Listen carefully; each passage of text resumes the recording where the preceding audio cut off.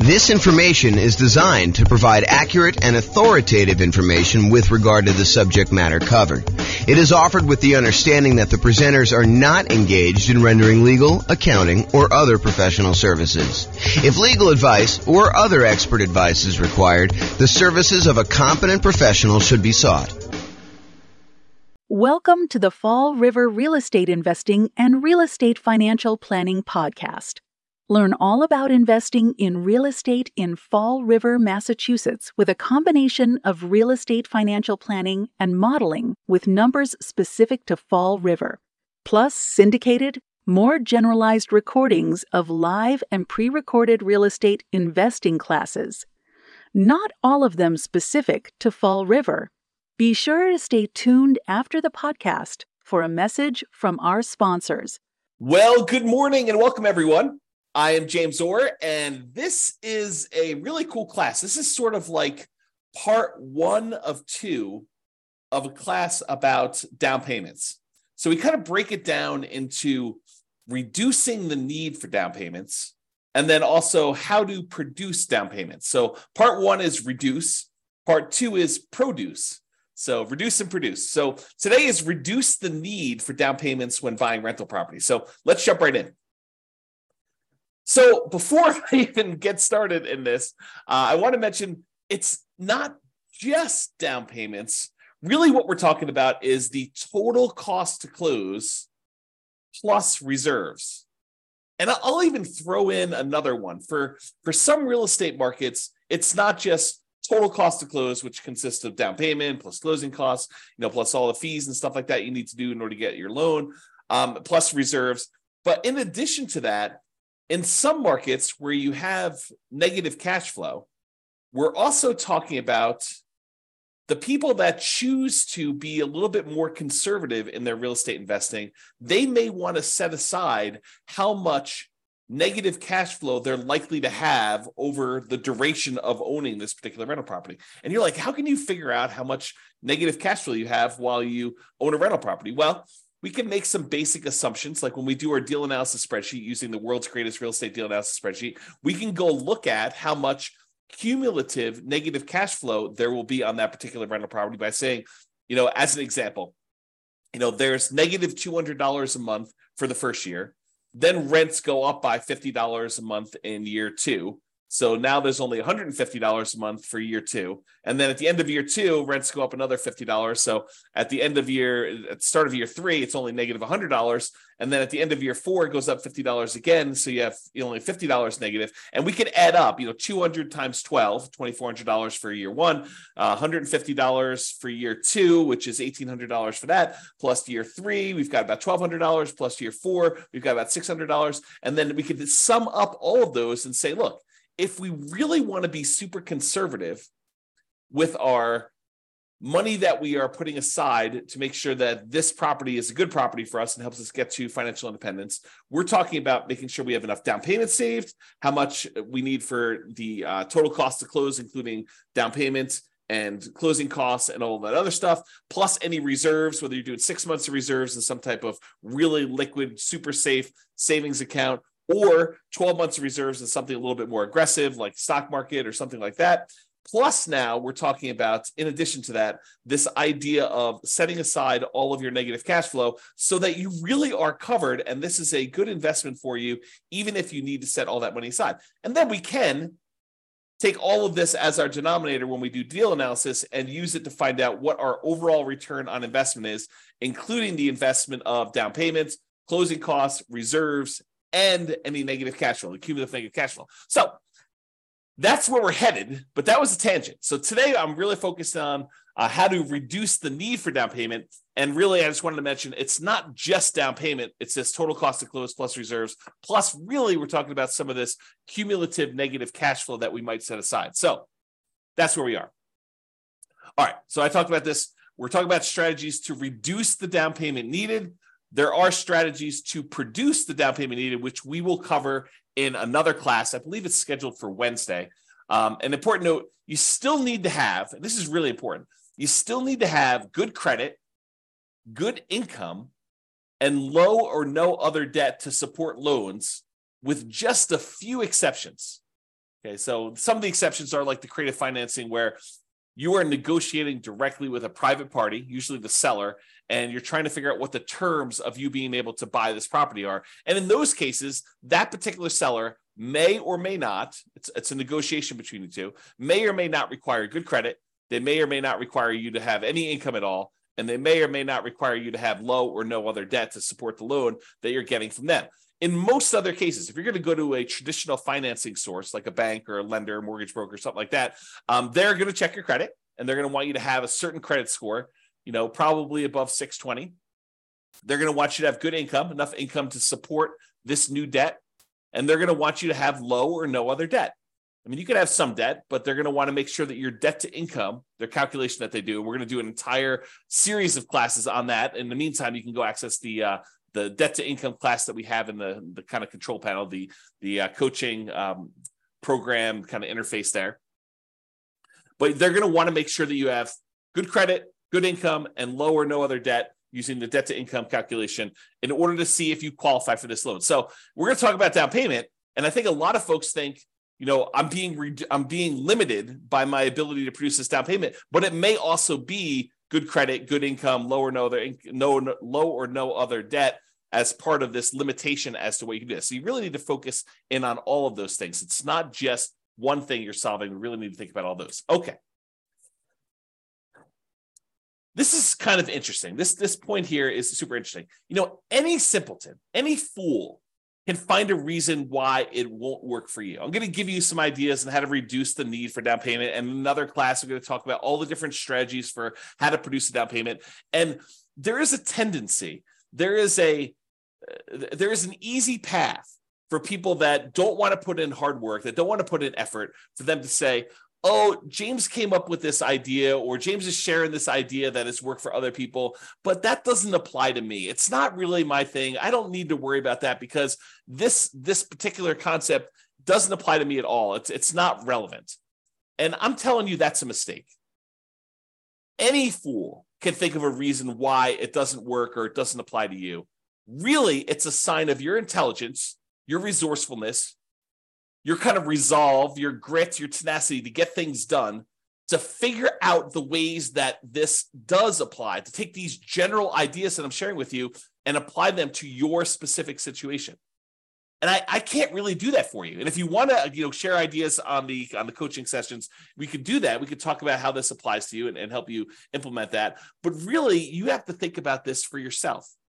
You can't just say, oh, that's a very specific situation. No, you need to take the idea and say, how can this apply to what I've got going on, to my particular life? So just keep that in mind, that will it work for me is really not a question of, does the direct exact example that James used apply to me, but really, does this generalized concept, how can I make it apply to me? And maybe it's not a direct application. Maybe it's sort of like a partial application where, maybe I can't get that full benefit, but I can get this little benefit and make that work for me. Okay, so that's where we're going there. All right, so let's jump right into the reduce things.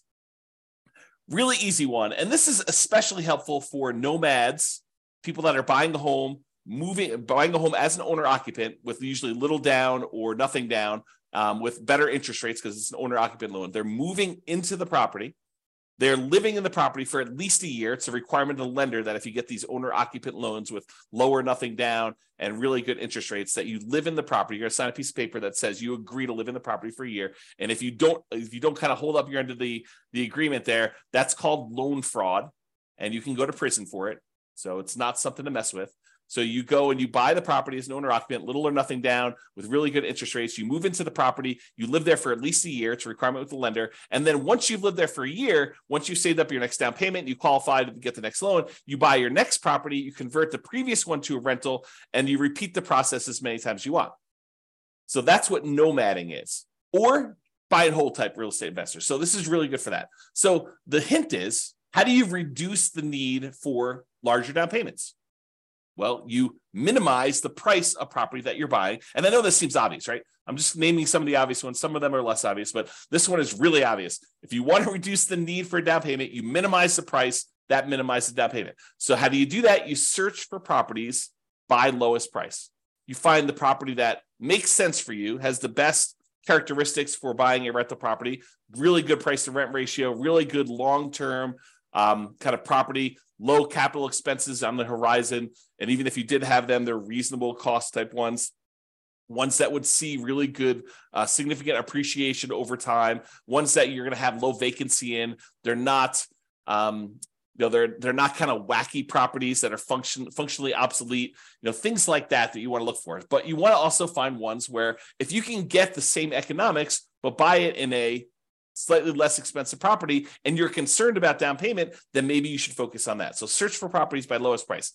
Now, here's a little carve out, a little caveat for these, and something that a lot of people don't think about. Oftentimes, when you're searching for properties by lowest price, these properties tend to have deferred maintenance. If you think about it mathematically, imagine making a list of properties from the lowest price to the highest price. And you're searching down the list, going one by one by one. You're like, okay, this is just too inexpensive. It's in a bad part of town. I'm not really interested in buying that property. It needs a lot of work. It's only one bedroom. It's kind of in a wacky area. You kind of eliminate some of the really, really, really inexpensive ones typically.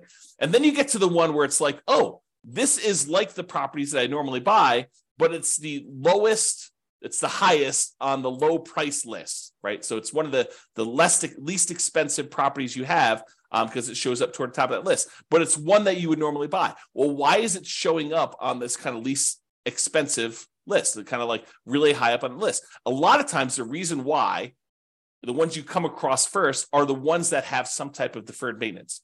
Sure, they're a really nice 3-bedroom, 2-bath property in a super nice part of town that would otherwise be a pretty property, but it's in really rough shape and it needs like a lot of stuff. It needs new roof, it needs new furnace, it needs new AC, it needs new flooring, kitchen's kind of outdated. Like all of these things might be going for it. And so that's why it's showing up high on the list. And the temptation for you is, yeah, I can get into this property with 3% down, 3.5% down, 5% down. If you're going to move into it as a nomad or house hacker, or, 15% down if you're willing to do PMI on an investor loan, or 20% down an investor loan. And because it's a less expensive property, that's a smaller amount of money. You may be thinking, this is really attractive to me, but be careful, because sometimes what you're trading is you're trading the need for a lower down payment for maintenance and fix up work and capital improvements as soon as you acquire it. So you're trading one problem for another. You may come in really, really light with the amount you need for down payment, but then you're coming in with the need for $5,000, $10,000, $15,000, $20,000, $50,000, $75,000, $100,000 in all of these improvements and updates that you need to make on this property, and you cannot finance that, or it's harder to finance that, because there are some loans where you can finance the fix-up cost, but it's much trickier to do. Okay. So be careful about this trade-off that you're making, where you say, I want to buy this really inexpensive property, and I'm not afraid of doing some work in order to buy a property like that, having some deferred maintenance. Well, you're trading the need for your down payment in order to do a property that does not need work. And I think I used this in an example when we talked about how to improve cash flow while searching for properties. And I showed you what the difference was between buying a property where you needed $10,000 worth of work and taking that same $10,000 that you could have used for work and instead improving on the interest rate that you could get, and how much more cash flow that actually improves than taking the same $10,000 and buying a discounted property where it was more than a $10,000 discount, but it needed $10K in work. So go watch that class, because we talked about how much better it was in terms of cash flow by doing it that way. Okay. And a lot of the times when you're buying these properties that need a lot of work, a lot of capital expense type work, I wouldn't necessarily recommend holding these long-term because of all the capital expenses you've got. In some cases, not all, but in some cases, it makes sense for you to buy a pretty property where it's been really well maintained, that you don't have a lot of kind of like pent up CapEx type demands. Capital expenses are things you pay money to improve a property over time that are coming down the road, like a roof or something like that. So you have these expenses that are coming on a property. If you bought a pretty property, maybe you would have less of those than if you bought a property that was lived in hard and not maintained and had a lot of deferred capital expenses and a lot of deferred maintenance on the property when you're doing that. Now that I've said all that, if you are using a strategy like buying the property and then offering it to a tenant buyer, on a lease option or lease purchase. They're going to lease the property from you with the intention of buying it from you in a year or 2 or 3, or they're going to lease the property and they're going to use a purchase contract from you in a year or 2 or 3, and you're actually going to sell the property before you have all of these capital expenses come due, then I hesitantly and reluctantly approve of that particular strategy for the situations where you have a lot of deferred maintenance coming down the pipeline. But you could just as easily get caught in that, right? Like you could say, hey, my roof is going to be due in 8 years. And so as long as I get into this property and I use a lease option with a tenant buyer on the way out, a tenant buyer is a tenant who's going to buy the property from you. Tenant buyer on a lease option or rent to own is another way of saying that. But if they're going to come in there, they're going to buy it from me in 1, 2, 3 years, 4 years. But what happens if you get someone in there and it takes them 3 years for them to say, I'm going to buy it, I'm going to buy it, I'm going to buy it. And at the end of 3 years, all of a sudden they say, you know, we got divorced. We were going to buy this property, but we're no longer together. I don't need a house like this. It has bad memories or it's too big for me. I'm not going to buy it. And you say, no problem. I'll go find another tenant buyer and I'll put another tenant buyer in there. And they do the same thing. They're in there for 3 years. And next thing you know, you're up against your deadline of replacing this roof if they don't buy. And maybe the second group doesn't buy because you could have bad luck. You could have a tenant buyer go in there and they have every intention. They look like they're going to close tomorrow. But tomorrow turns into a year, and the year turns into 2 years, and that turns into 3 years, and then they're divorced or no longer wanting it. Their kids move out. They have more kids. They need a bigger house. They need a smaller house. They get transferred for their job. All these things happen that are sort of outside your control. They end up not buying, and the same thing happens on the second set, which is just, you know, just the way things work. It's not bad luck necessarily. It's just you had a group that you thought was going to buy, they didn't. You had a second group you thought they were going to buy, they didn't. Next thing you know, you're at your 8-year point and you've got to actually fix a roof on that property. And you were not expecting that. You were not expecting a $10,000, $15,000 roof on a property. Okay, so just be aware of that. It might be easier to find tenant buyers with 5% down in that second quartile property anyway. So if you're thinking about, hey, look, I really want to buy these super inexpensive properties in order to save on down payment, it may actually be easier for you to find people more in the meat of the market, in the middle of the market. If you think of the market sort of as a bell curve, there's these really inexpensive properties, and there's very few of those. But as you get more toward the median, the number kind of increases until you get to this middle point, the median point of prices on there. And this is the number of those that exist. There's a lot more in the meat of the market. And then it kind of starts tapering off where you have fewer and fewer and fewer really expensive properties. And so you get to the point where it's really low down here for the most expensive properties. You know, the $200 million properties in your marketplace, there's not a lot of those. And there's not a lot of those $10,000 properties in your marketplace either, right? And so you have this sort of curve where it comes up and the meat of the market's in this middle. It may be easier for you to find people in that kind of meat of the market where they need that median type house, you know, plus or minus a little bit, kind of maybe a little bit over the median or a little bit under the median, but sort of in that, what I like to refer to as the second quartile is kind of the ideal spot. And I'll show you that here in a second when we go over Gary Keller's Millionaire Real Estate Investor book. On the next slide, I'll show you kind of like why you may want to be in this little area here, but maybe you find more tenant buyers there who have that 5% option fee to be able to give you when they move into the property as a tenant buyer with a lease option or lease purchase or whatever you structured as. That way you have enough down payment to go buy your next property. So maybe you're buying the property, you're moving in, you're putting 3% down, 3.5% down, 5% down. You're living there for a year, and then you're offering it to a tenant buyer or on a lease option or lease purchase. And if the tenant buyer who's moving into the property you're about to move out of gives you 5% down on that one, well, now you have 5% that if you're buying a similar price property to what they just gave you 5% down on, you have the down payment you need in order to buy the next one completely. So that could be a strategy for you to actually produce the down payment, which we'll talk about in the next class. Okay. All right. So let's talk about this graphic from Gary Keller's Millionaire Real Estate Investor book. Which is a phenomenal book if you haven't read it. It's usually called the Blue Book. If you look behind me, you can probably see it on my bookshelf, although I think it's where my head is. Yeah, it's on that middle shelf right behind where my head is. So if I tilt my head, I get really active. You can kind of see it on there. But yeah, so this is totally worth reading. A Millionaire Real Estate Investor by Gary Keller. Super fascinating book for real estate investing. And in that book, he has this image.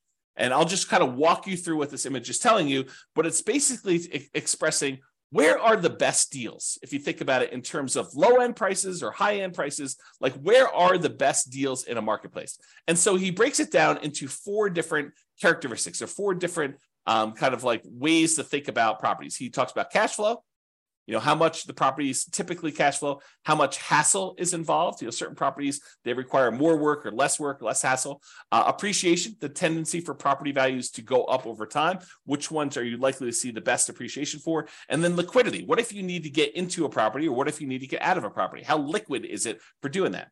And then he has down here, low-end properties, high-end properties, and average properties. So this is sort of price. And then for each one of these characteristics, the cash flow, the hassle factor, the appreciation factor, the liquidity factor, this is where they have low. So like low cash flow or high cash flow, or hassle, low hassle or high hassle. And so it's low down here, medium or high. And so if you think about it, let's look at the cash flow line. It says dash line here. So on the low end properties, those tend to have the best cash flow. They tend to have the highest cash flow. And then as the price goes up, when you get about to the average properties, they tend to have in this sort of medium cash flow. And then over kind of as they get into the higher end properties, the cash flow dips off a little bit. So it gets to be, I'd call this medium low. It's not all the way in the low end, but it's definitely not in the medium area anymore. And so you kind of have this cash flow curve sort of decline as prices go from low to high. So the low ones have the highest cash flow. The high end ones have this kind of like medium to low-ish cash flow. Now, as far as hassle goes, the low end properties have like a medium plus hassle factor. And then once you get down to the average price properties, it has what I would consider to be a low hassle factor, the lowest of all of them. And then as you get up into higher end properties, the hassle factor increases until it gets up to medium plus again. So as far as hassle goes, the best deals are sort of in that medium range, the lowest hassle that you've got there.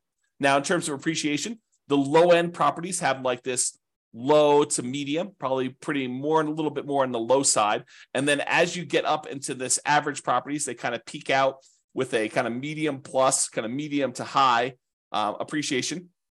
And then as you get to more expensive properties, they drop back down to a full right in the middle of median. So, or medium. So basically you have this appreciation where on the low end, they tend not to appreciate as much. In the average, they tend to appreciate the most. And on the high end, they sort of like appreciate, but they don't appreciate quite as much as the average goes. And then finally, liquidity. Liquidity on the low end of properties, like the least expensive properties, has really low liquidity. It's hard to get in and out of those. When you get to the average properties, those are the ones that sell and are bought the most. And so that is the highest liquidity. And then as you get into this really high-end, most expensive market, it goes back down to low. So if you look at kind of like where all of these curves, the cash flow, the hassle, the appreciation, liquidity, where are those where they're the best of all four of them, you can see that the great deals tend to be in this, like, not the very, very low end, but not quite average. So they're sort of like between the cheapest stuff and the middlemost or average type properties, what I would refer to as the second quartile, not the very, very low end, but not sort of above median or average, if you kind of think of it that way. So this sort of like spot where it's like not quite the cheapest stuff, but not there. So sort of like the second quartile. If you imagine you priced all the properties and you had them into four groups, you have the halfway point, kind of the median, and then the halfway of the bottom half, the kind of like cheapest properties. There, if you divided that in half again, it's the second quarter. The second part of all that there is where they are. And you have good deals sort of like right in the average. So somewhere between great deals, the kind of like start of the second quartile, all the way through to the middle point of that is where the good deals are. So you can kind of get a feel of where you want to be, according to Gary Keller in his book, Millionaire Real Estate Investor, where these ideal deals are. And you may find in your marketplace, they're slightly different than this, but I think overall, you'll find this to be a really good thinking tool as to where you may want to invest. Probably not the cheapest end, and probably not the highest end, although there are exceptions. There are real estate investors who are successful on the very, very, very, very, very low end, and successful real estate investors on the very, very, very high end, and people can go against the trend. But if you're looking for sort of like a well-worn path of somewhere that, this is kind of like a proven strategy in many ways, this is what you want to be thinking about. All right.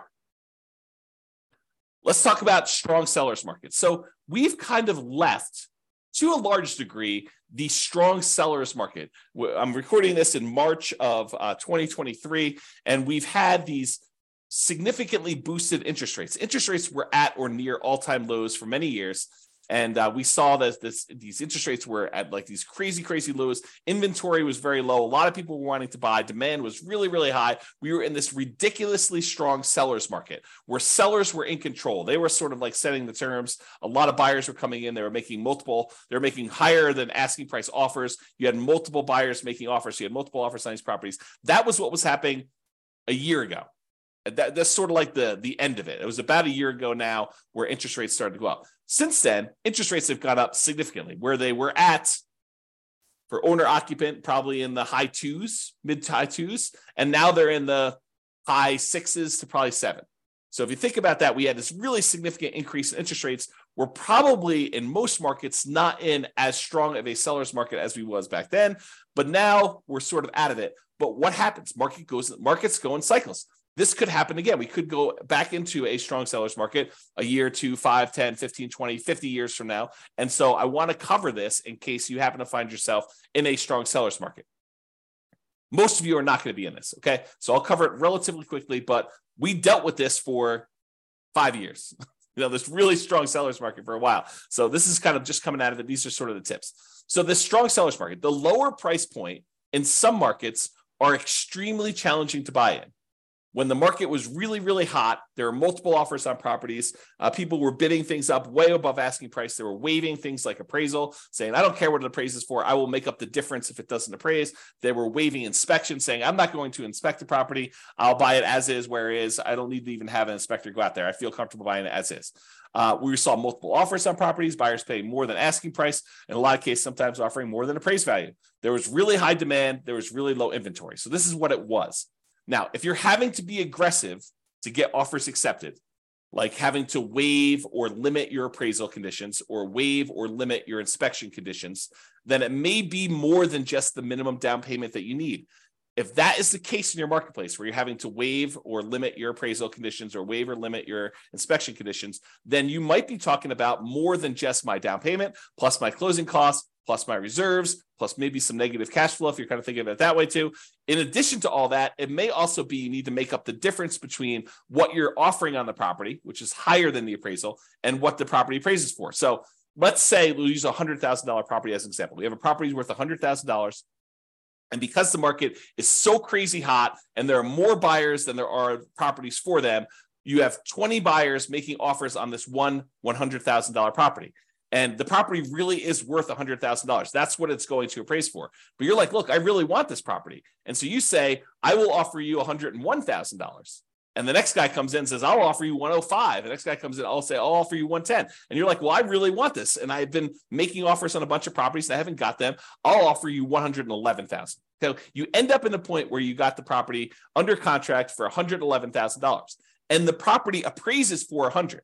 So now, in order for you to buy the property, and let's say you're able to get a 5% down, owner-occupant, nomad type loan. You're going to move into the property, you're going to live there for a year, and you're going to convert there. So you only need 5% down. So you would normally need 5% down of whatever you purchased, whatever you paid for the property. So if you could have bought it for what it appraised for, $100,000, you would have needed to come up with $5,000.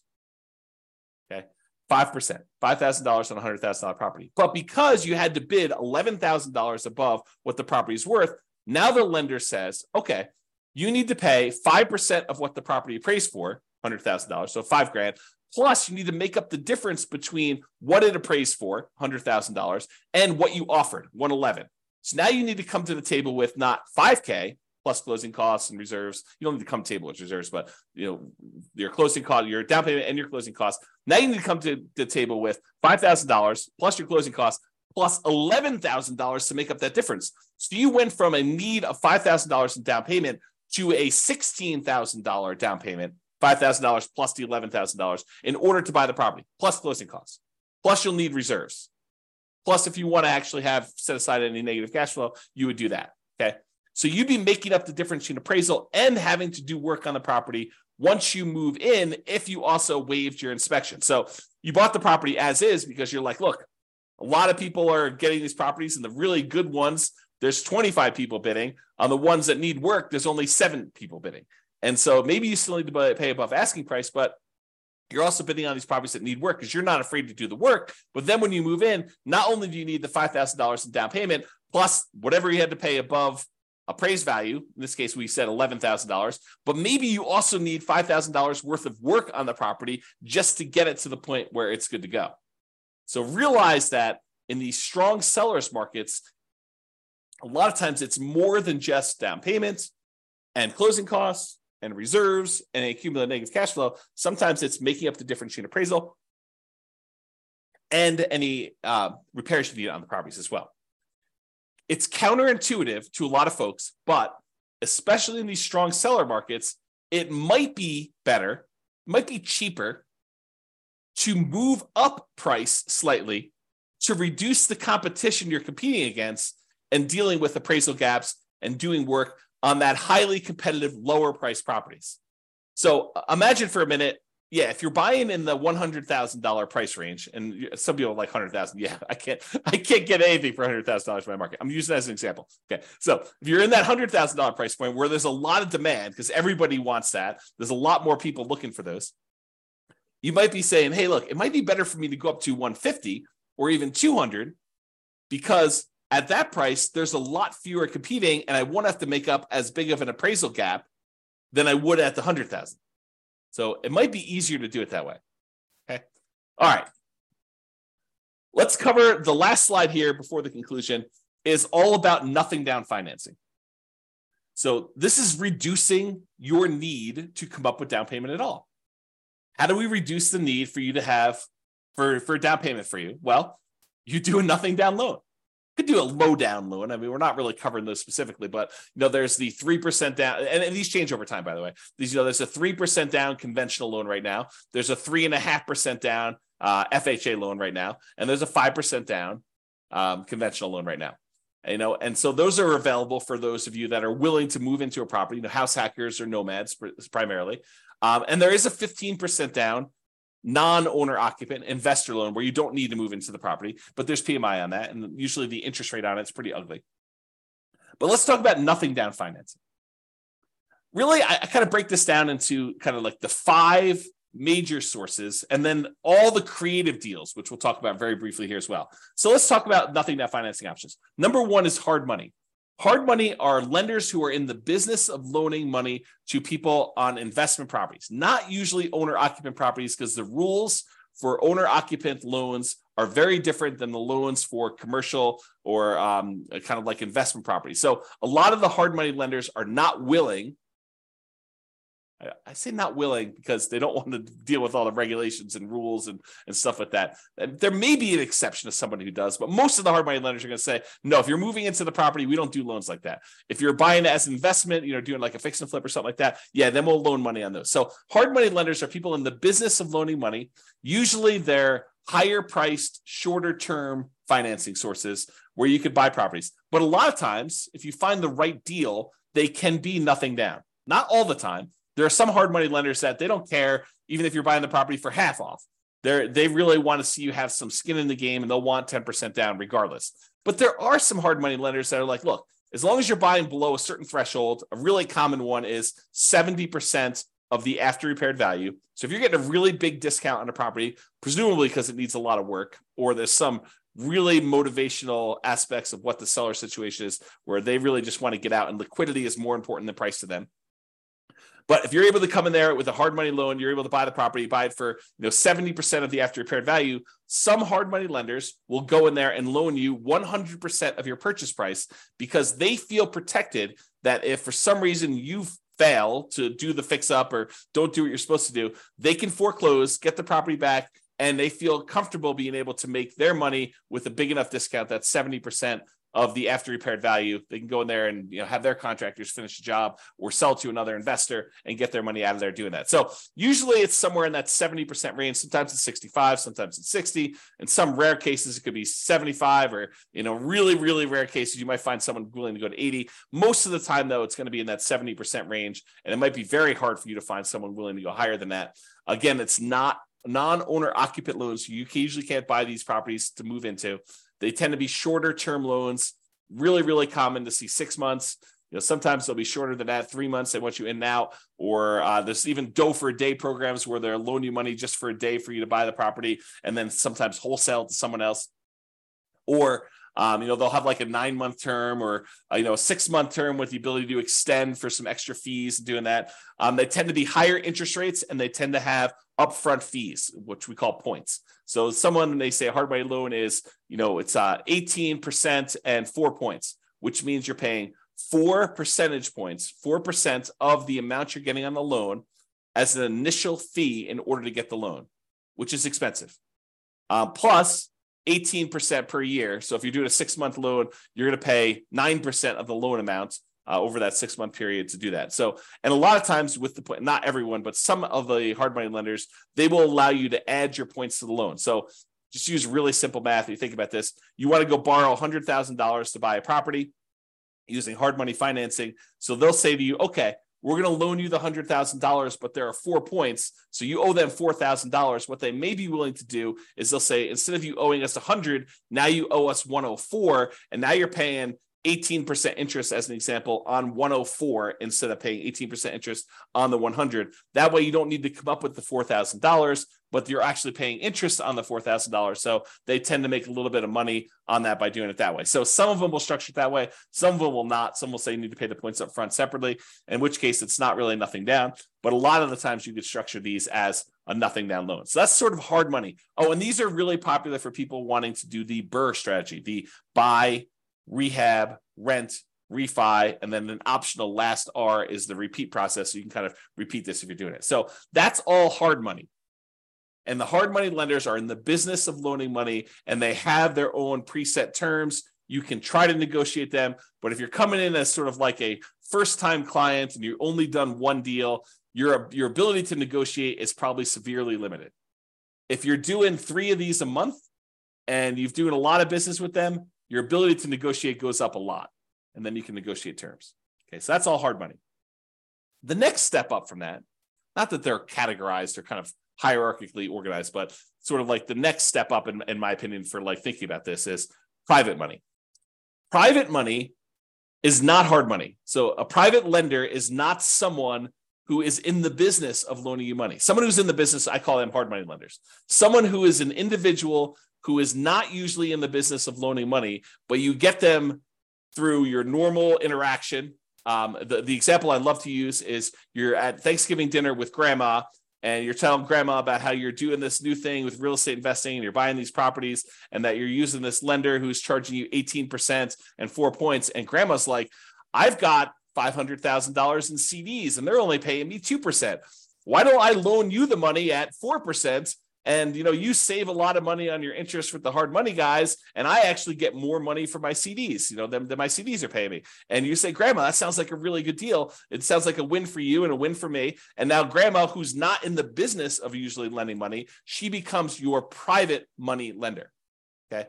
And the terms of what you negotiate with grandma are not preset. They're wide open. If grandma says to you, look, I love you. I don't need any interest. I just want to be helpful. How about 0%? And you're like, yeah, that sounds great, grandma. Thank you very much.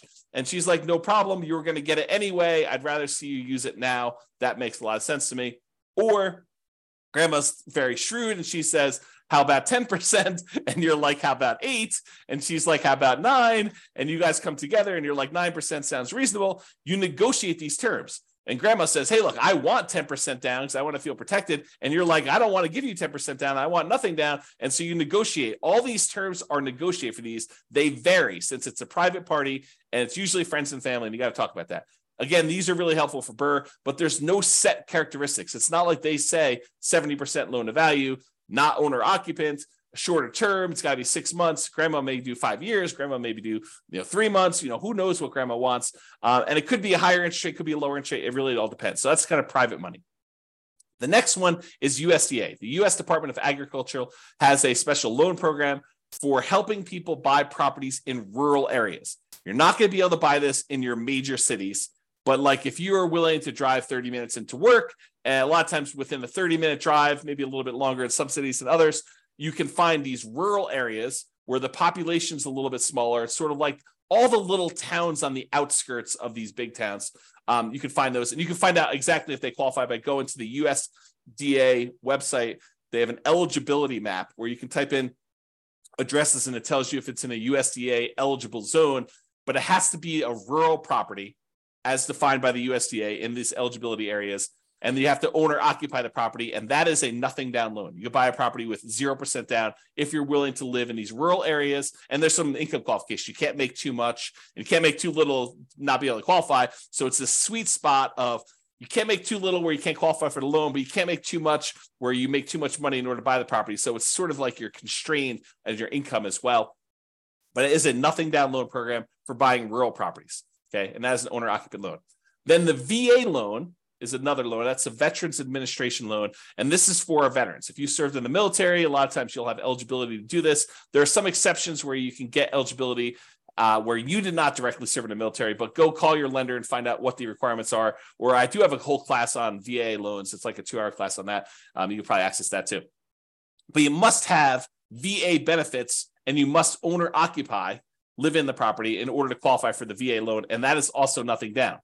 An interesting thing about the VA loan is that it can also be used to buy multifamily properties. So you could buy a single family home with, a USDA loan or a VA loan, but a VA loan, you could also buy a duplex where you live in one of the 2 units, a triplex where you live in one of the 3 units, or a fourplex where you live in one of the 4 units. If it's more than 4 units, you change your financing completely, and a VA loan will not work for you buying a 5-unit or above type of property. Those are commercial loans, and it changes the financing for those changes considerably. Okay, so we talked about hard money, talked about private money, talked about the USDA for rural properties, another nothing down loan program. We talked about the VA loan for people that have veteran benefits, VA eligibility, and that's a nothing down loan, which you could also use for single family homes, duplexes, triplexes, fourplexes. And then finally, in some markets, not all markets, but in some markets, your local banks may have their own custom nothing down loan programs. And so you may want to just check with those to find out if there's anything special going on with your local banks and then buying that. Okay, so those are sort of like the nothing down financing. Plus, in addition to all of these, there are all the creative deal financing type structuring, like buying a property subject to the existing mortgage, where the seller agrees to deed you ownership of the property. The deed signifies ownership. So by deeding you ownership of the property, they're saying that you are now the owner of the property by signing a deed saying you own it. And they're leaving their existing loan in place, which imagine they owe very close to the full value of the property. And they're just like, look, I can't make the mortgage payments anymore. How about you make the mortgage payments? I'll deed you ownership of the property and you make payments on this underlying loan. That may be beneficial to them if otherwise they would be foreclosed on. And it might be beneficial to you. You're able to acquire a property, maybe even with very low interest rates compared to what the interest rates are today. And then you start making payments on that existing loan. That's called subject to. Wrapping is where the seller has an existing loan on the property and they are wrapping the loan such that you make payments to them. And if you don't pay, they can foreclose and get the property back if you're doing it that way. So wrap financing is sort of like a variation on subject to. It's not exactly, but it's a way to think about it. And then owner financing, when the seller owns the property free and clear, they do not have a mortgage on it. They can say to you, hey, how about I act as the bank? I will sell you the property and I'll pretend that I am the lender on the property. You pay me a amount plus interest on the property as if I was acting as the lender too. And so that's owner financing. And so all the terms for owner financing are negotiated directly with sellers, sort of like that private money one where you're dealing with a private party and all the terms are up for negotiation. How much down, your credit score requirements, your debt to income requirements, how much you're able to borrow. Like all of the terms are completely negotiable when we talk about that owner financing. Or in some cases, you have a seller who is saying, hey, look, I'm willing to lease you the property and I'll give you the right to buy it from me. We talked about this before where we offered that to a tenant buyer. A lease option or a lease purchase, kind of like our general way of describing this is rent to own. But sometimes you may want to acquire a property on a rent to own because sometimes it's very low down. Now, a lot of these strategies, subject to wrap financing, owner financing, lease option, loan assumption to a lesser degree, and all-inclusive deeds of trust, a contract for deed, like all of those creative financing stuff, a lot of times they may be nothing down. But in most cases, you're going to need to pay some money in marketing in order to find these types of deals. Sure, there are some ways to be able to find properties like this, creative financing, where it costs you nothing but time. making calls from people that are advertising properties for sale by owner, or knocking on doors or something like that, where you're just doing manual labor to do it. But in a lot of cases, you're going to be doing direct mail or ads on places like Google or something like that in order to find sellers that have a situation where your creative solution may be good for them. It may be a good fit for them. Okay, so those are all possibilities for reducing the need for down payment. Creative deals, they're flexible. I mean, they could be you need down payment, or they could be you don't need down payment. But those are sort of like the list of nothing down financing, hard money, private money, USDA, VA, local banks, and all the creative stuff subject to wrap financing, owner financing, lease option. You kind of get the idea, all of those in there. So in conclusion, it's not just about down payment, but really we've been talking about the total cost to close, your down payment plus your closing costs plus anything else you need there, and reserves, because it would be imprudent. I'm going to use stronger language here. Okay. It would be stupid for you to invest in real estate without reserves. Okay. Strong language. So total cost to close, down payment, closing costs, plus reserves. And if you're in a market where you have some negative cash flow, maybe setting aside all or some of your expected negative cash flow to be prudent, to be prepared for something that is coming. Now, if it doesn't happen that way, if rents go up a lot more than you thought, or you have a lease option tenant buyer come in and give you a much larger option fee or something like that, that offsets some of that negative cash flow, maybe you don't need to worry about it. But it would be a good idea for you to start thinking about some of the negative cash flow and setting some of that aside. Okay, so it's not just about down payment. And in conclusion, any fool can say that this doesn't apply to them, but you should think about, as an intelligent person who is resilient, who has resolve, who has grit, who wants to make this a success and wants to apply this to themselves, you should figure out how it does apply to you. How can you change what I said so that it is applicable to your specific situation? And for down payments, today we really focused on reducing the need for down payments. In the next class, which I believe is going to be on Wednesday, there's a class between these two, but I believe the one on Wednesday, we were talking about how to produce down payments. So I've got a whole separate list of 8 or 9 things for how you generate down payments in order to be able to acquire properties. So now we talked about reducing the need for down payments as much as we can. Now we're talking about how to produce them, and then utilizing the strategy or strategies that make sense for you and your goals. Sometimes you say, I don't want to do this because my goal is to do it this way, and this is how it's going to get me to financial independence faster. So I probably shouldn't do that, even though it would reduce my need for down payment. It might be better for you to save up down payment and wait a little while, because that actually is a more direct route to your particular goal. That's another way for me to say that. Okay? So that's all I got for you. This has been James Orr. I will talk to you all soon. Bye-bye for now. With home prices up, mortgage interest rates up, and rents up, but not quite enough to counteract the higher prices and interest rates. Cash flow on rental properties in Fall River is harder than ever. Book a call with the Real Estate Financial Planner to apply our proprietary 88 strategies to improve cash flow on your rentals.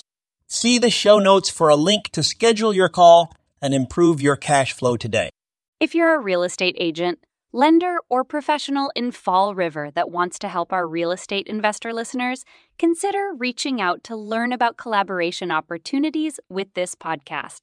We'd love to add more value to our listeners by having you assist our investors buy, sell, and finance their real estate investments. See the show notes to schedule a call to discuss collaboration opportunities.